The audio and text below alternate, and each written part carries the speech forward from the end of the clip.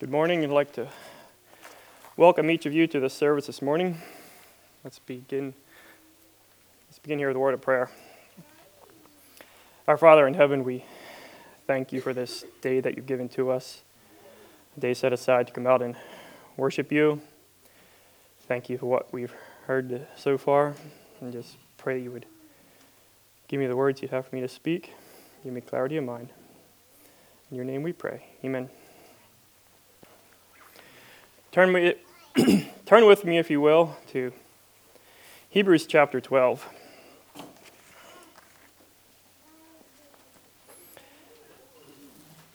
Hebrews chapter 12, we'll read the first 17 verses.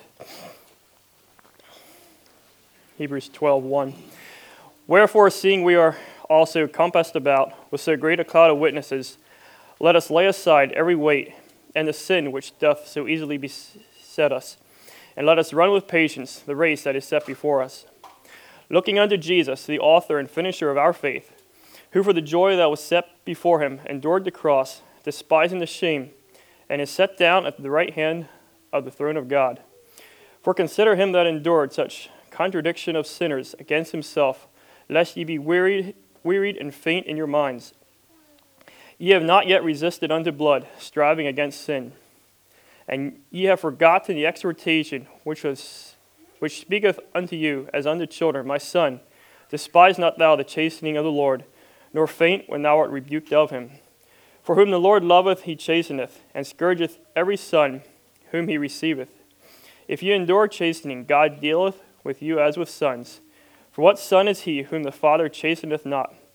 But if ye be without chastisement, whereof all are partakers, then are ye bastards and not sons. Furthermore, we have had fathers of our flesh, which corrected us, and we gave them reverence. Shall we not much rather be in subjection unto the Father of spirits, and live? For they verily for a few days chastened us after their own pleasure, but he for our profit, that we might be partakers of his holiness. Now no chastening for the present seemeth to be joyous, but grievous. Nevertheless, afterward it yieldeth a peaceable fruit of righteousness unto them which are exercised thereby. Wherefore lift up the hands which hang down, and the feeble knees, and make straight paths for your feet, lest that which is lame be turned out of the way, but let it rather be healed. Follow peace with all men, and holiness, without which no man shall see the Lord. Looking diligently, lest any man fail of the grace of God, lest any root of bitterness springing up trouble you, and thereby many be defiled, lest there be any fornicator or profane person, as Esau, who for one morsel of meat sold his birthright. For ye know how that afterward, when he would have inherited the blessing, he was rejected, and found no place of repentance, though he sought it carefully with tears. As I looked over this passage and the context in which it is found, I realized chapter 12 seems to be a continuation of the thought that chapter 10 left off with. Chapter 10 talks about being faithful. We read in chapter 10:23, let us hold fast the profession of our faith, which without wavering, for he is faithful that promised. Then stuck between 10 and 12, we have chapter 11, the well-known faith chapter, where we see examples of people who were faithful through various circumstances that Satan used to try to get them to give up. And then the author, who may have been Paul, but we don't really know for sure who wrote Hebrews, continues to exhort us to be faithful in chapter 12.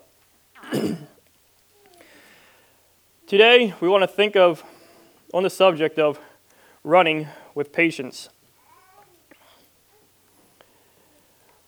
Patience, it's more than just waiting in line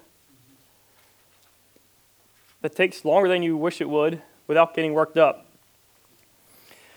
Webster defines patience as bearing or enduring pain, difficulty, provocation, or annoyance with calmness. So the main point of this message is to be an encouragement not to quit the race. The Christian life can be viewed as a race. Maybe I'll draw a little illustration up here. Just a race.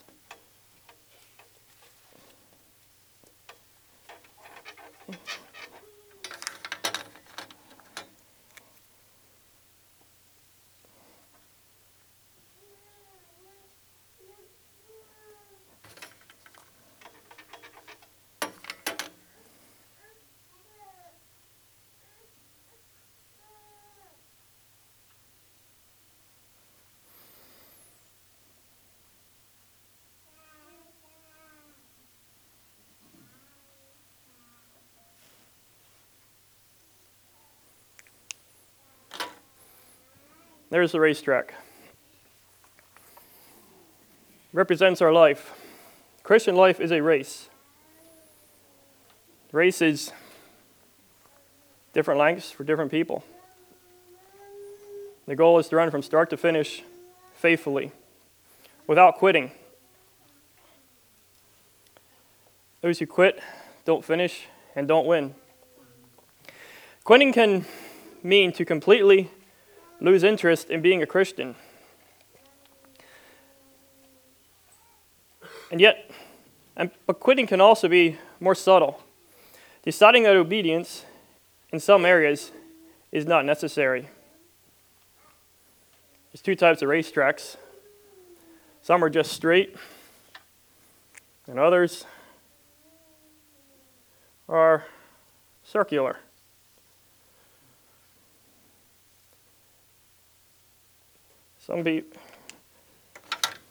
That represents a detour in the race. Trying to skip one part of the race, and we'll look at that a little more later. As the race we're on, which is our Christian journey, seems to be long, there are things that we need to remember. And we will start by looking at a little bit here in Hebrews 10. And I'll read a few verses. Hebrews 10, starting with verse 32. But call to remembrance the former days in which, after you were illuminated, ye endured a great fight of afflictions, partly whilst you were made a gazing stock, both by reproaches and afflictions, and partly while you became companions of them which were so used. For ye had compassions of me in my bonds, and took joyfully the spoiling of your goods, knowing in yourselves that ye have in heaven a better and enduring substance. Cast not away therefore your confidence, which hath great recompense and reward. For ye have need of patience, that after ye have done the will of God, ye might receive the promise. For yet a little while, and he that shall come, and will not tarry. We see a call to repentance, a call to remembrance here. To remember why. Why did we ever start this race in the first place?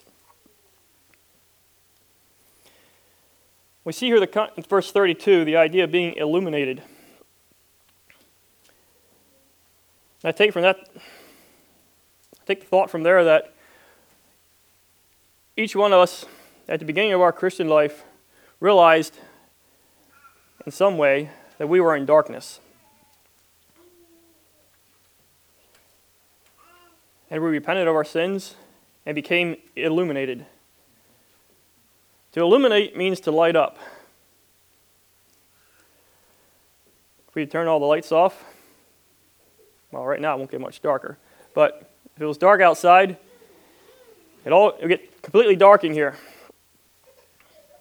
If you turn the lights on, that's called illumination for the younger ones in our audience. A word we don't tend to use very much. At least I don't. Everyone must come to the point that they realize that they need a Savior. And I trust that many of us here have.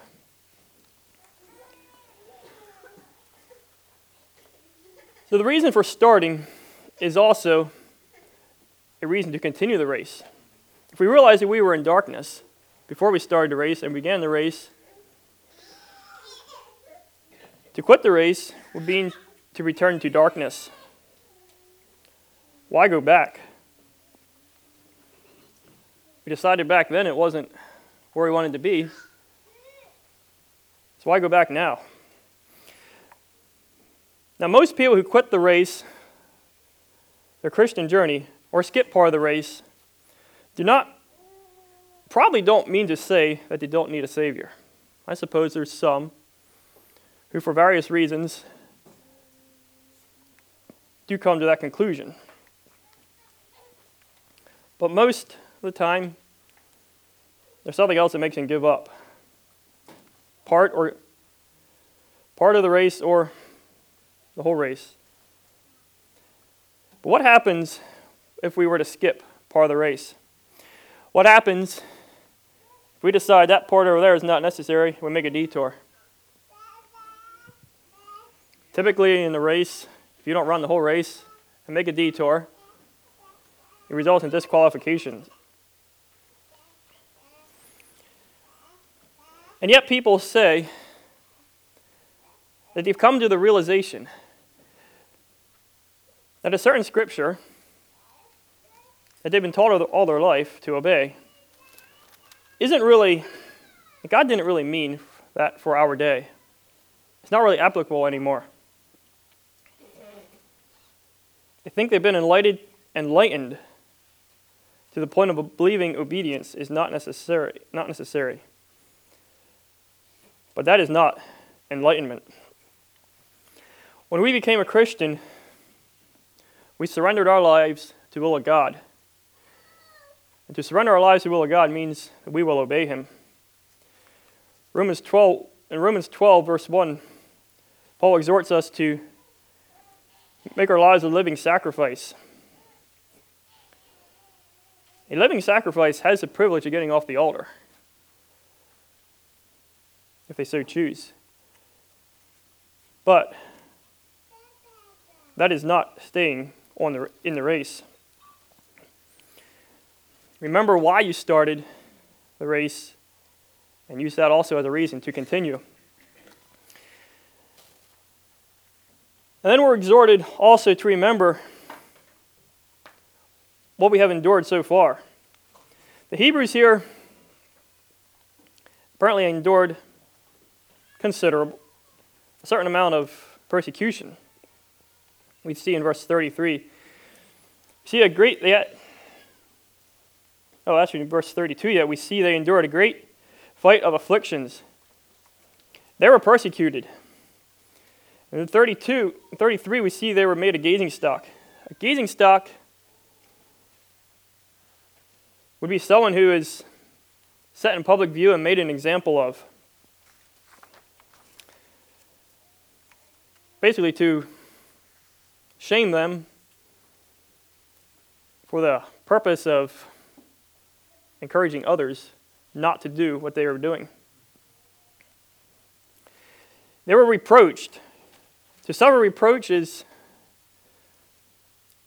to be disapproved of, to be criticized, and to be shamed. They were afflicted. That gets a little more physical. A lot of people that are persecuted do experience physical pain. People in the past have been beaten. I'm talking mainly of things that you live through, not necessarily. If you're being reminded what you endured, obviously you haven't been a martyr at this point. But people have suffered some serious things for following God. And we see some of that in chapter 11. And those who were not necessarily being persecuted yet, they were willing to be associated with the persecuted. You see, they became companions of them who were so used, those who were also persecuted. So if you're escaping persecution, you'd think there'd be a tendency to try to hide and not take the risk of being associated. Human nature would lead us to believe that's what we should do. But they wanted fellowship. They wanted to support those who were being persecuted, and they took the risk. And most likely, it resulted in them being found out who they really were too, and being persecuted. The persecution here was not working as the enemy intended. They were having the victory. They were taking joyfully the spoiling of their goods. They were willing to risk losing property. They put everything on the line to follow Christ because they had their hope in another world. Nothing else mattered because they realized they had in heaven a better and an enduring substance.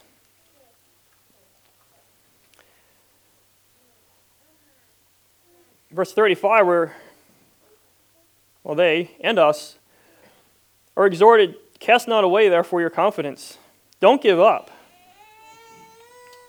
In heaven you have an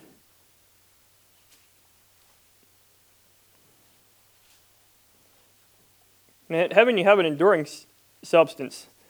The author here knew the tendency to become weary and faint. As we read in chapter 12, we'll get there soon. Chapter 12:3, he says, "Lest ye be wearied and faint in your minds." Enthusiasm of serving Christ, no matter the cost, can cool in time. Jesus told the parable of the sower in Matthew 13. We'll look at Matthew's version of it. There was a stony soil.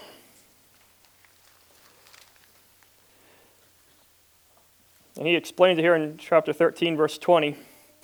"But he that received the seed in stony places, the same is he that heareth the word, and anon with joy receiveth it. Yet he hath no root in himself, but endureth for a while. For when tribulation or persecution ariseth because of the word, by and by he is offended." He gives up. We need patience. The race is long, for many of us anyway.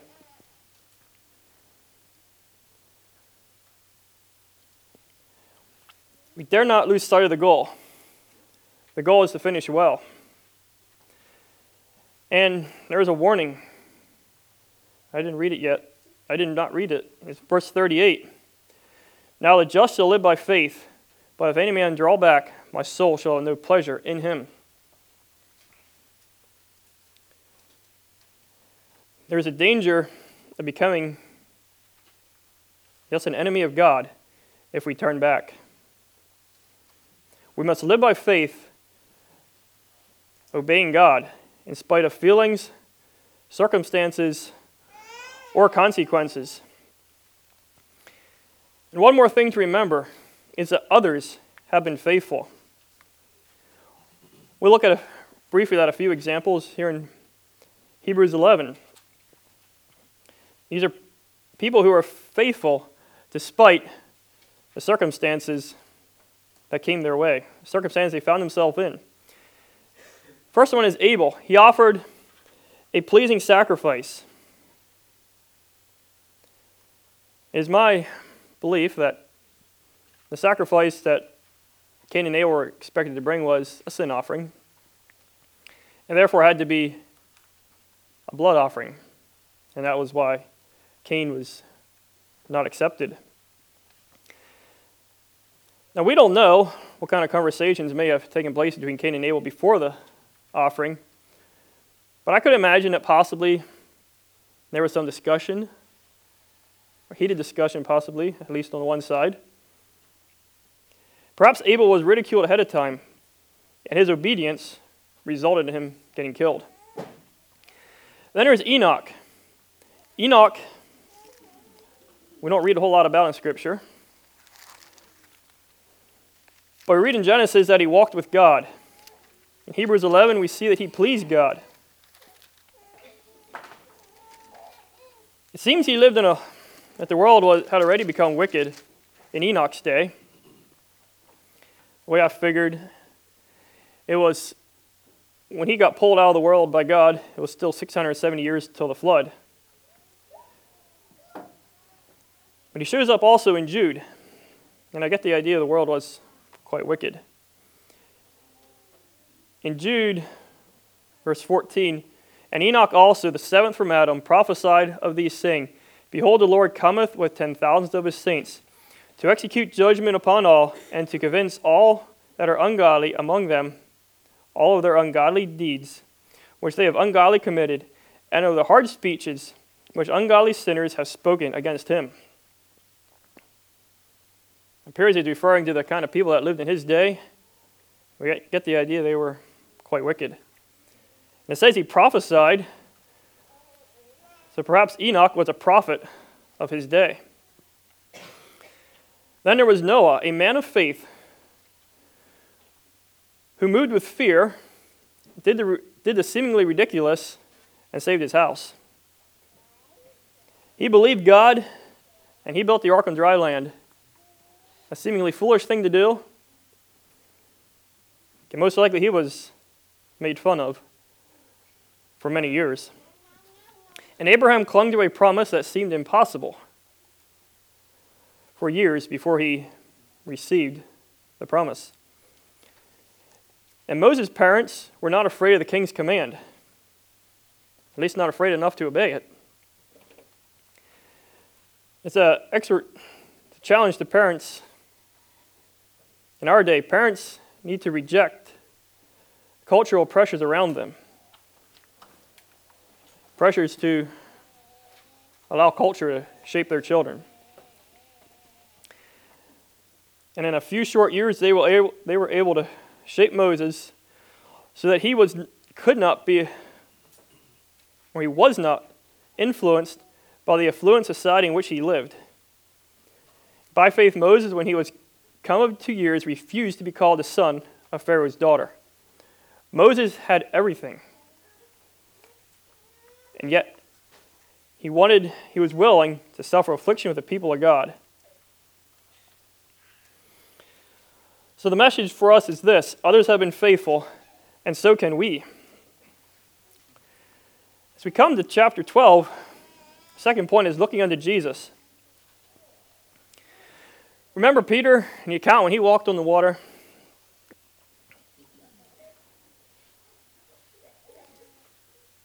Jesus invited Peter to walk on the water, and Peter, without thinking much of it, hopped out of the boat and began to walk on water.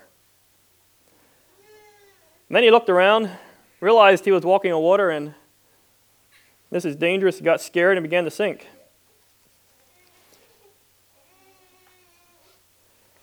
What happened? He took his eyes off Jesus.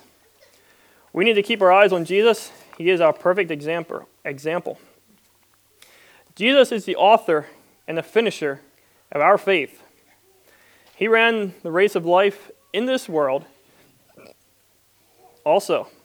Jesus was tempted in all points like as we are, yet without sin. Read that in Hebrews 4:15. Jesus proved that the race can be won to live according to the will of God. Author and finisher gives the impression of being the judge of the games. It seems the author here, Hebrews, had some knowledge of the Grecian games. They were sort of like our Olympics. In the Grecian games, the judge admitted the contenders. He decided who was going to run, left them into the race, probably gave them direction how to run, and then gave the prize to the winner. Now, in this race of life, who wins? It's not just the one who does it the fastest. It's everyone. Everyone can win. We turn to 2 Timothy 4, verse 8. Paul writes at the end of his life, actually starting in verse 7. 2 Timothy 4, verse 7. I have fought a good fight. I have finished my course. I have kept the faith. Henceforth there is laid up for me a crown of righteousness, which the Lord, the righteous judge, shall give me at that day. So Paul did well, but we don't have to outdo Paul to win. And not to me only, but unto all them also that love his appearing. The spiritual race is different from a physical race in that everyone who finishes wins. And everyone's race looks a little bit different. It's okay if we don't think we can live up to Paul's example, traveling the world, preaching the gospel. Paul looks like a spiritual superhero. We just need to be faithful in every situation, and we will win the race.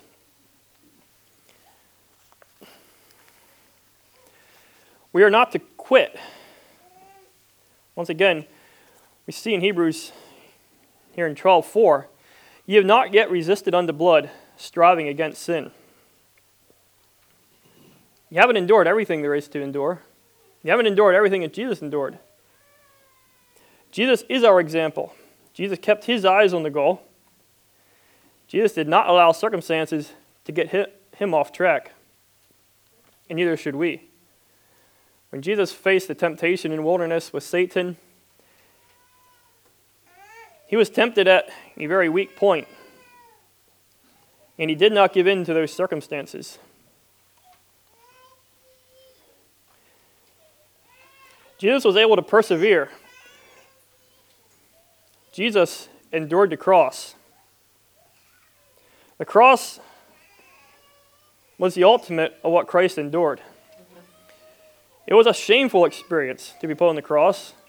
It was the worst kind of execution the Romans could come up with, and they used it on what they considered to be their worst criminals.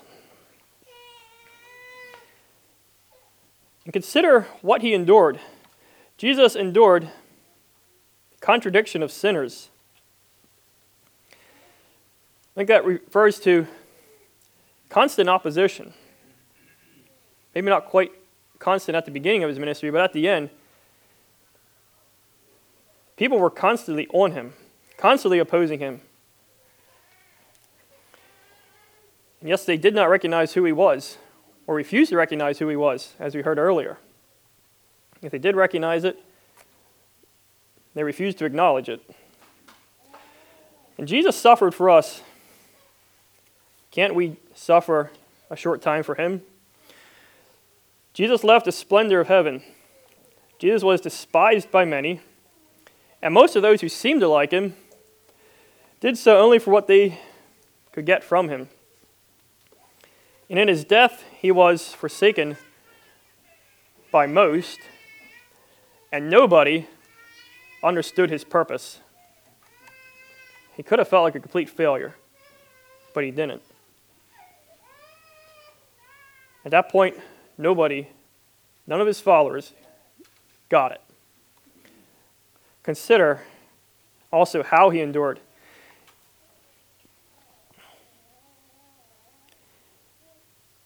He endured in patience. Jesus shared love, but he did confront wrong. Jesus kept his eyes on the goal. His goal was to be an example for us and to ultimately be the Savior of the world. The joy that was set before him was the fact that sinful men could have a restored relationship with God. Sometimes we sing about him bringing us rebels back to God. And sometimes, as we're on this race of life, we need some correction, some discipline. We need to look to Jesus also during times of chastisement. There's several verses here that talk about chastisement. Verse 5, we read, And ye have forgotten the exhortation which speaketh unto you as unto children. My son, despise not thou the chastening of the Lord, nor faint when thou art rebuked of him. Do not despise chastisement. Now, oftentimes, chastisement does not come directly from God. God does not boom from heaven, "You're off course, get back on course." Sometimes He can reveal it to us in His Word. Oftentimes, He uses other people in a Matthew 18 sort of way. We are not to despise this. No, this chastisement is not fun. But why do parents discipline their children? Hopefully it's because of love. It's for their good. Chastisement is necessary to help us run well. We're not running well if we're slightly off course. The longer we run off course, the further off course we get. And God is the same. In the same way as parents discipline their children because of love, God also does. Discipline or chastisement is proof that God loves us. It is proof that we are His children. If ye endure chastening, God dealeth with you as with sons. For what son is he whom the Father chasteneth not? But if ye be without chastisement, whereof all are partakers, then are ye bastards and not sons.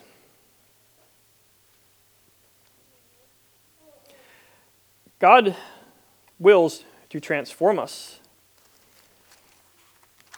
In Romans 8:29 we read,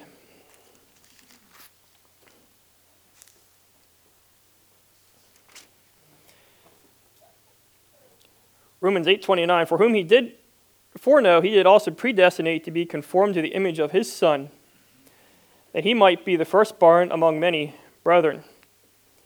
God's goal is to transform us into the image of His Son. God wants to make us holy. That is sanctification. We need to allow God to work out sanctification in our lives, removing things that ought not to be there. And allow chastisement to yield fruit. And here in verse 11 of Hebrews 12. Now no chastening for the present seemeth to be joyous, but grievous. Nevertheless, afterward it yieldeth a peaceable fruit of righteousness unto them that are exercised thereby. It yields a peaceable fruit of righteousness. If we allow chastisement to drive us to God, we will become Christ-like.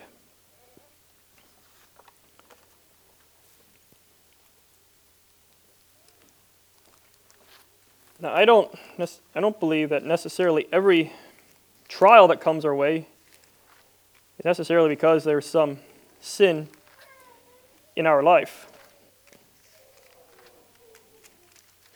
Turn to James. Got several verses on trials. Just trying to figure out if trials are necessarily chastisement or not. James chapter 1, we'll read verses 2 through 4. James 1 verse 2, my brethren, count it all joy when you fall into divers temptations, knowing this, that the trying of your faith worketh patience. But let patience have her perfect work, that ye may be perfect and entire, wanting nothing. Trials build patience.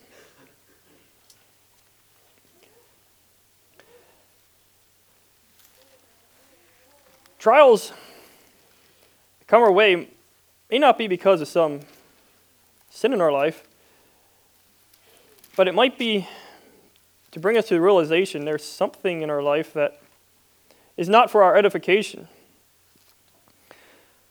Paul writes in 1 Corinthians 10:23, all things are lawful for me, but all things are not expedient. All things are lawful for me, but all things edify not. Sometimes God just wants to chip away areas in our life that are not edifying. Might not be wrong, might not be completely contrary to Scripture, but they can create a weight to hold us back from running well. A weight that at some point might become a snare to us. And then in James chapter 4, he says in verses 12 and 13,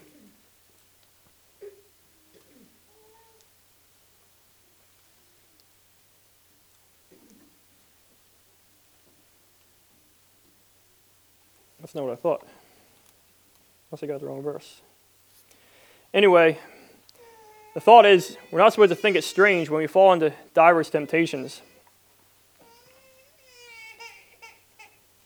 Don't think it's strange. They're for our good.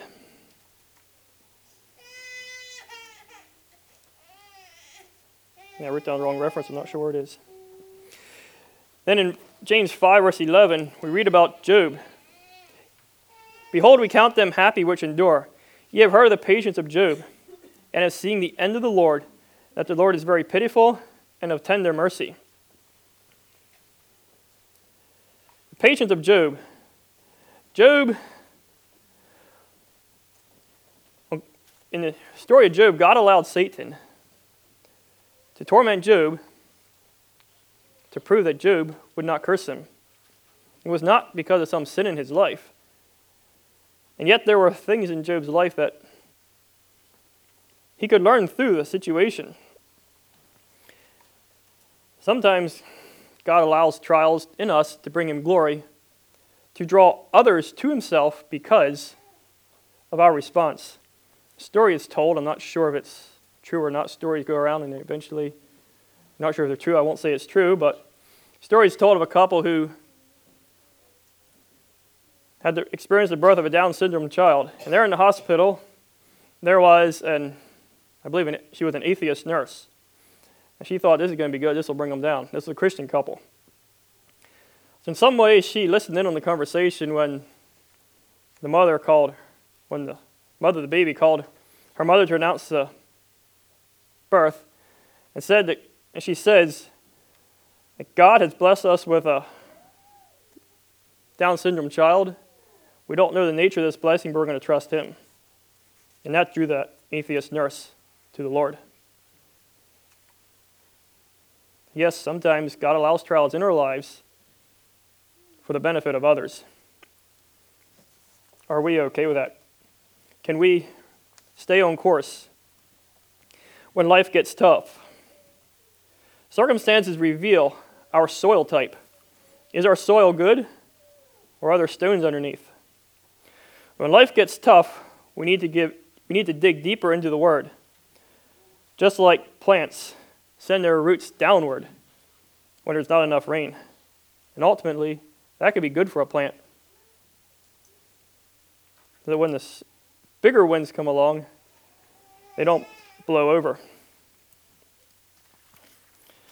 Then our third point, we're exhorted to be diligent. Back to Hebrews 12. We see an exhortation to diligence in 15, looking diligently. We'll look at that a little bit. Look at the rest of the verse later. But being diligent, we are not to allow ourselves to grow weary. The Christian life is filled with trials and opposition, as we've seen. And these experiences can cause us to grow weary because the race is long. We get tired of it, or we could. To slow down, to lose zeal.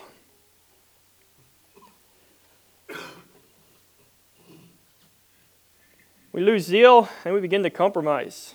Or the tendency is to compromise or we're losing zeal. And Satan comes along as an opportunist of what he perceives to be our weakest moments and says, "Yea, hath God said?" And we begin to question, did God really mean it? To sit down, and the tendency is to get tired of the race, to sit down, surrender, to give up the fight, and become a casualty along the race. We're exhorted to lift up the hands which hang down and the feeble knees. As we run our race, if you run a race for a long time, you get tired and you begin to droop your knees and you're not running so fast anymore. When hands are hanging down, you're not running well.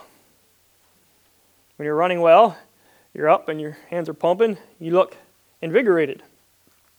You need to refocus. If we start feeling tired, we need to refocus and regain zeal. And remember, why did we start this race? Lifting up hands could also refer to lifting up the hands of others, I believe. Think of the instance of Aaron and Hur. They held up Moses' hands during that battle because Moses was getting tired. We are in this race together. We need to lift up others when they are tired and make sure they don't become a casualty. We are our brother's keeper. And again, this is not a race where we strive to outdo all others. Our goal is to finish strong, and also that others finish strong. We're not to outdo others, not to keep ahead. All of our fellow racers, we need to help.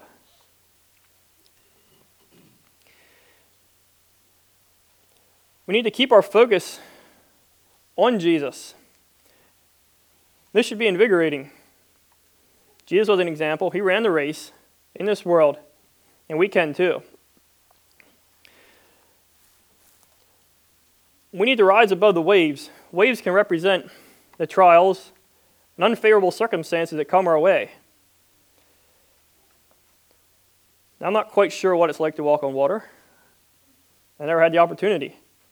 I don't know if when a wave comes along, if you just go up over the wave, or if you stay where you are and the wave splashes around at your knees, and I don't know. But don't focus on the waves. They don't matter. Focus on Jesus.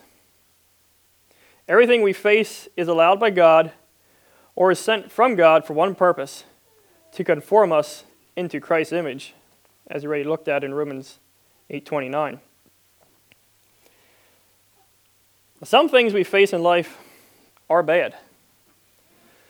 Sometimes we do suffer from others' wrong choices. But God is big enough to use these circumstances for His purpose and for our good.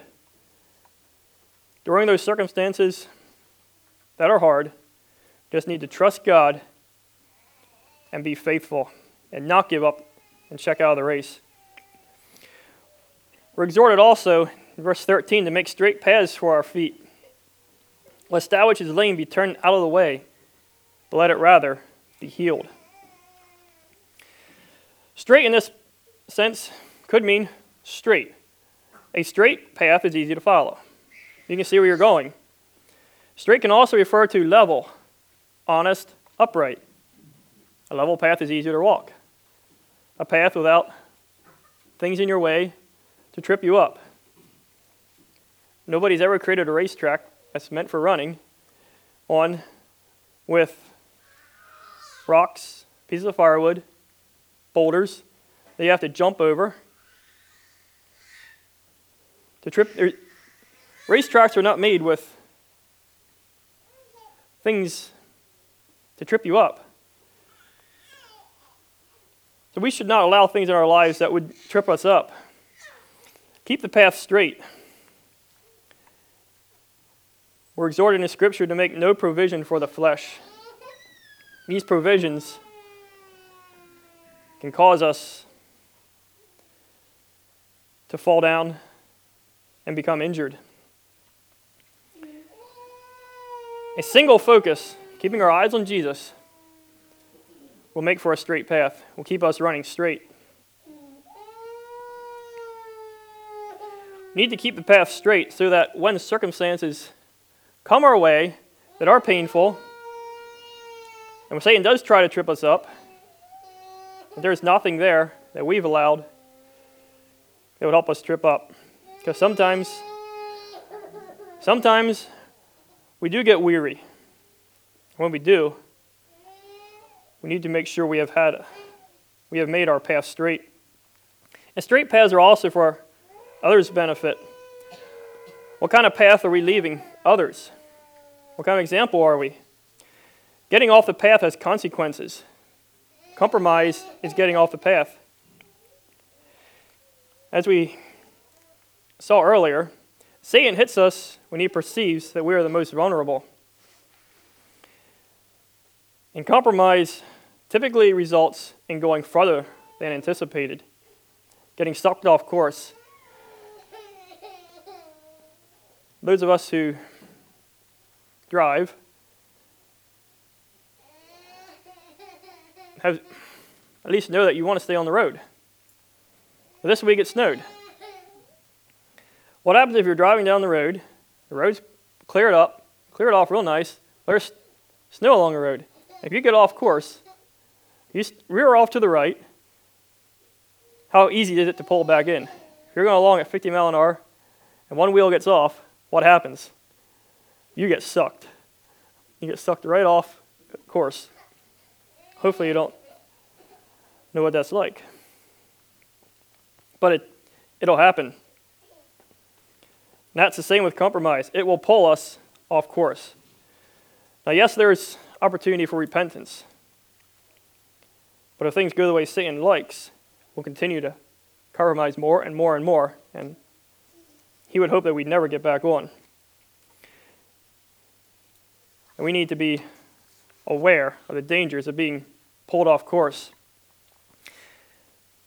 And these straight paths are also for others' benefit. Again, we are in this together. If we keep the path, if we keep on the path, others are encouraged to follow. Hebrews 11 is filled with examples for us of people who kept the faith, regardless of circumstances. Each one of us can live in the same victory and be examples to others and encourage them. When others have been wounded, when they're going through troubles and trying times, they can seek help from those who are running well. But if we're getting off track ourselves, we're not in any position that we can help others. When we are most susceptible to turning away, we are also in danger of turning others away, because people are watching us whether we know it or not. All of us are setting examples for others. Let us not walk in a way that could turn weaker ones away. Now, unfortunately, as we go through life, there are times others will stray. People that we never expected to see it happen in. And this could be considered a wave. We need to fix our eyes on Jesus and not be pulled aside. Because as people totally rear off course and go a different direction, they create a vacuum, so to speak, and will have a tendency others will follow in the same wrong course. But we must make sure that we stay on course even if others do not. We're exhorted also to follow peace with all men. We must live peaceably with our fellow runners. Again, this is not a competition. We don't push others out of the way. We don't cut in front of them, try and outdo them. This is not a competition. We yield our rights. We help others along.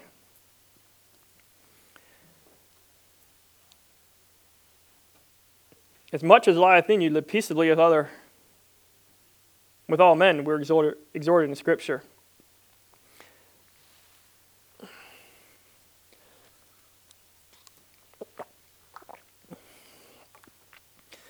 Now, this is not a call to peace at any cost.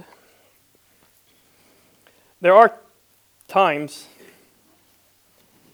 that there will be a lack of peace. We must never compromise principle for peace. Jesus himself said that there will be times that as we follow him, that we will be at odds with other people. As he said in Matthew 10:34.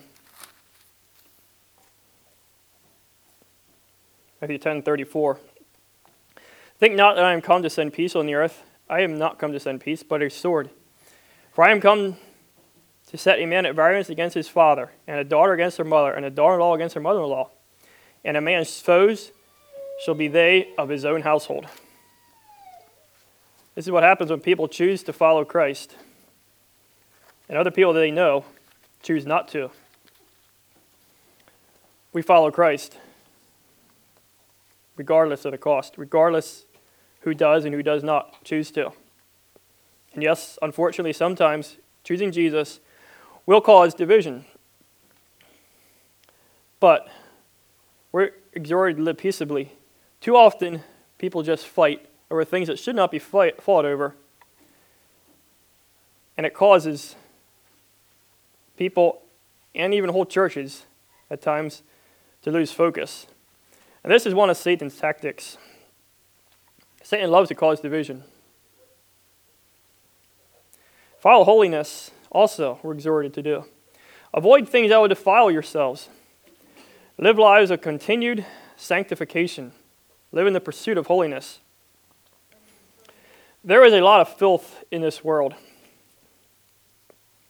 And we are to avoid as much of it as possible.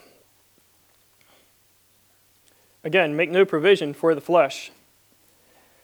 Sometimes filth cannot be avoided. It gets thrown our way.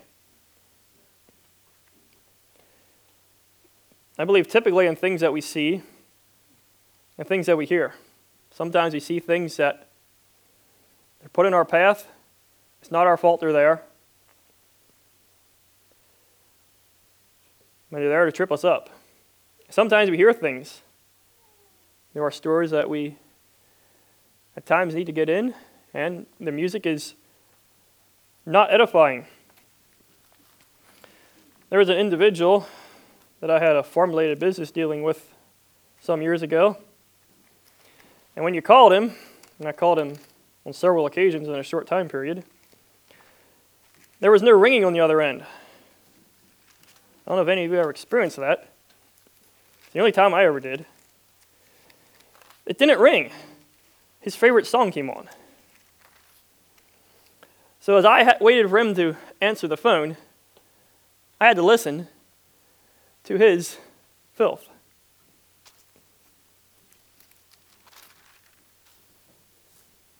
That's tough. Try to hold it away from your ear as much as possible and get still. Recognize when he answers his phone. We need to focus on what is right. We need to train our mind. In Philippians 4:8, we're exhorted, finally, brethren, whatsoever things are true, whatsoever things are honest, whatsoever things are just, whatsoever things are pure, whatsoever things are lovely, whatsoever things are of good report, if there be any virtue and if there be any praise, think on these things. We must train our mind, and we need to shake off the filth that gets thrown our way. Sometimes it's not our fault. We still have to deal with it, get rid of it. And beware of the root of bitterness. Bitterness begins as a small thing and can consume a person. Bitterness results as a wrong response to an unpleasant situation. Bitter people become consumed with the things that have happened to them. And if they were a Christian to start with, they're not running very well at all. If they're running at all. Bitter can also refer to poison. What happens to a plant that takes up poison through the roots? They die. Last summer, in 2019, I raised these pumpkins and gourds with the children. I was trying to keep the weeds from growing. We had this little bit of leftover spray for the corn. And I figured if I spray between the rows, no weeds are going to grow. I'll just stay away from the plants. I don't think I got any spray on those plant leaves. But this spray worked as residual in the ground. Apparently I got too close, and they sent their roots out far enough to pick up this spray. And it didn't die right away. They looked good for a while. But eventually leaves started turning yellow, and some turned white, and some of the plants died. He took up poison.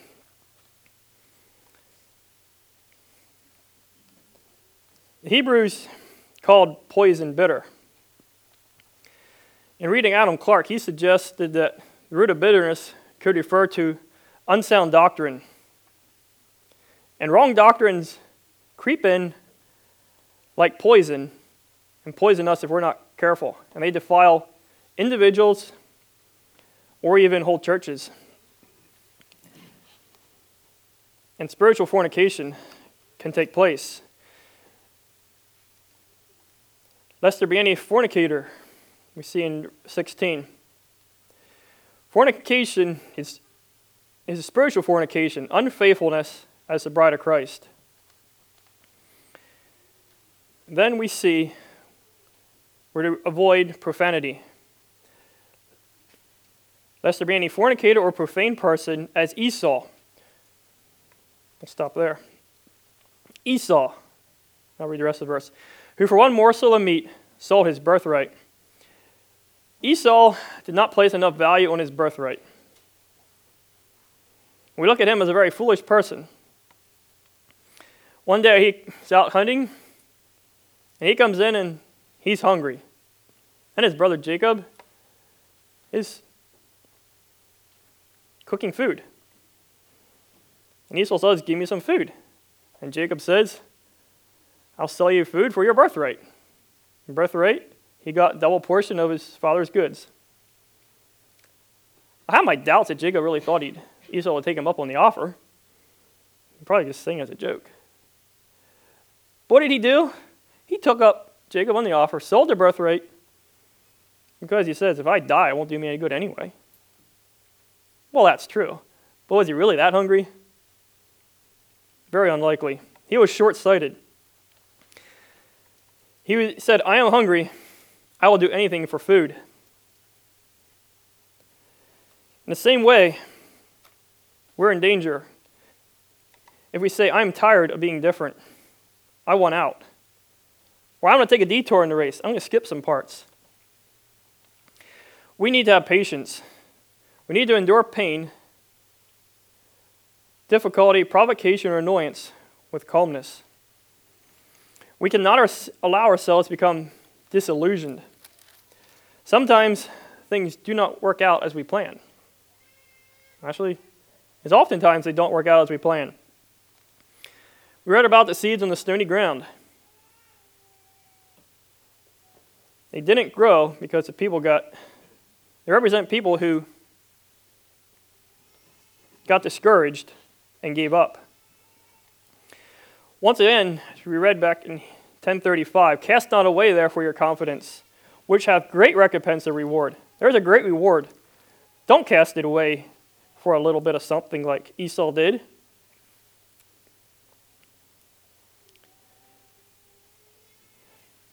If we turn back to Malachi, something that intrigued me some years ago.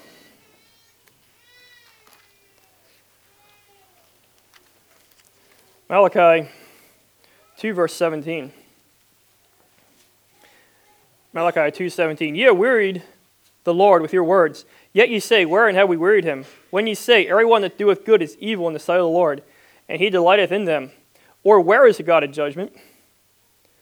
Now, typically this verse has been used in the context of people justifying wrong and calling evil good and good evil. And I'm not saying that's wrong. But it hit me in a different way.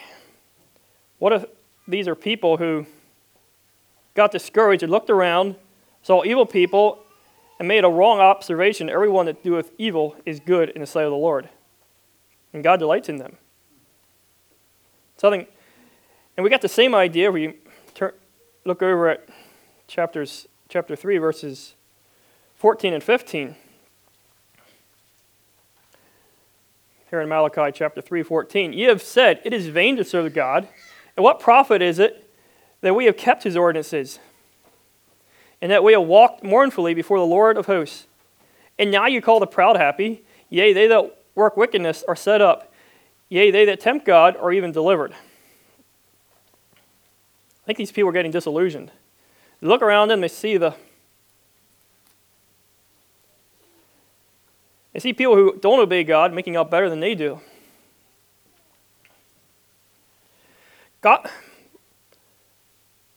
People that appear to be godly, who drop or don't observe scriptural principles that we hold to, can cause us to get shook up a little bit. Kind of like a wave Peter faced. We can become puzzled and perplexed when there's godly people who ignore certain scriptural principles, yet they seem so godly.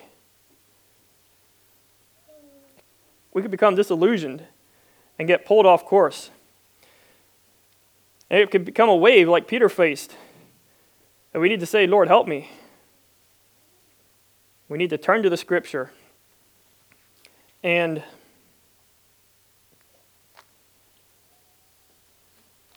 focus on truth and not focus on the waves and the winds around us. And sometimes there's some of those situations that we just need to be content that we don't understand. But our job is to obey God in faith, regardless of feelings, circumstances, or consequences. In Psalm 73, the psalmist Asaph appeared to struggle with things like this. Psalm 73, we're not going to read the whole thing, just pick out a few verses. Psalm 73, starting at verse 1. Truly God is good to Israel, even as to such as are of a clean heart. But as for me, my feet were almost gone, my steps had well nigh slipped. For I was envious at the foolish when I saw the prosperity of the wicked. For there are no bands in their death, but their strength is firm. They are not in trouble as other men, neither are they plagued like other men. Therefore pride compasseth them about as a chain, violence covereth them as a garment. And then drop it down to verse 13. He shall spare the poor. No, got it wrong. Verse 17. Verily I have cleansed my heart in vain, and washed away my hands in innocency. For all the day long have I been plagued, and chastened every morning. If I say, I will speak thus, behold, I should offend against the generation of my children, of thy children. When I thought to know this, it was too painful for me. The psalmist is discouraged. He's looking around. He's trying to follow God. Life is hard. The wicked don't even try to follow God. They run completely contrary to God's will for their lives. Everything seems to be going good for them. Then in 17, until I went into the sanctuary of God, then understood I their end. How do we go into the sanctuary of God? We fellowship with fellow believers who are being faithful. We stay in the Word. We know the truth and hold to it. And then we get a right perspective. The last verse, verse 28. But it is good for me to draw near to God. I have put my trust in the Lord, that I may declare thy works. He got his focus back on God and realized it's good for him. And he realizes that the wicked are actually in slippery places. Satan's just using them. Satan has them all under control and going to destroy them in the end. We need to hold fast the profession of our faith without wavering, for he is faithful that promised. And remember, we need each other. The idea of Christian fellowship, we can't go at it alone. At least we shouldn't try to. There are circumstances where people are banished to solitary confinement, and God is faithful, but we should not choose that. In Hebrews 10:24 and 25, we're exhorted, and let us consider one another to provoke unto love and to good works. Now we're not to provoke and make each other angry. It gives the idea of helping each other along. Not forsaking the assembling of ourselves together, as the manner of some is, but exhorting one another, and so much the more as ye see the day approaching. And perhaps you noticed there was another encouraging verse back in Malachi. Malachi 3:16.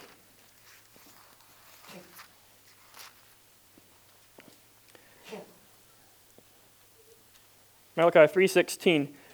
Then they that feared the Lord spake often one to another, and the Lord hearkened and heard it.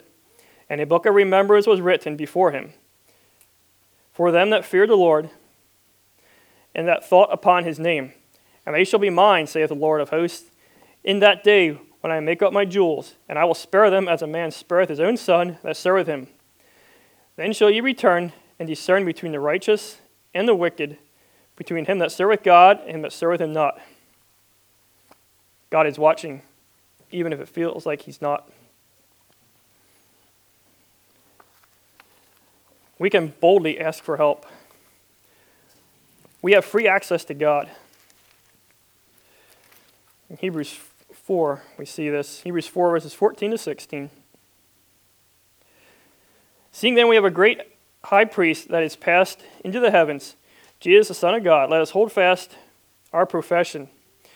For we have not a high priest which cannot be touched with the feeling of our infirmities, but was in all points tempted like as we are, yet without sin. Let us therefore come boldly unto the throne of grace, that we may obtain mercy and find grace to help in time of need.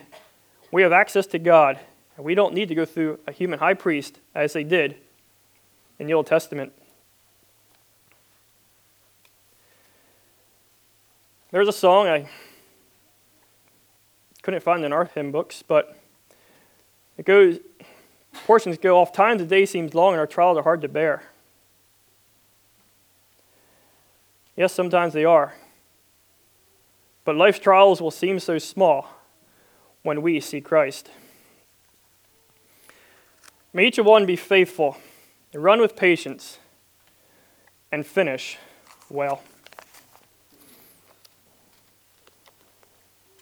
May we could kneel and pray.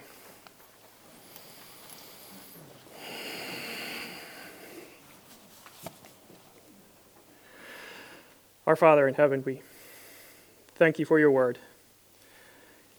We thank you that Jesus was willing to come to this earth and be an example to us.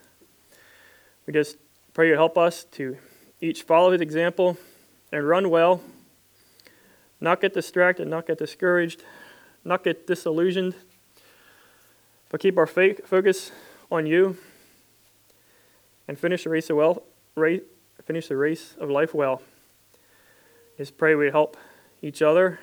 Just pray we could exhort each other to remain faithful. Just thank you that you have made all this possible. Thank you that you did come to the earth as a baby, willing to pay that supreme sacrifice. It's in your name we pray. Amen.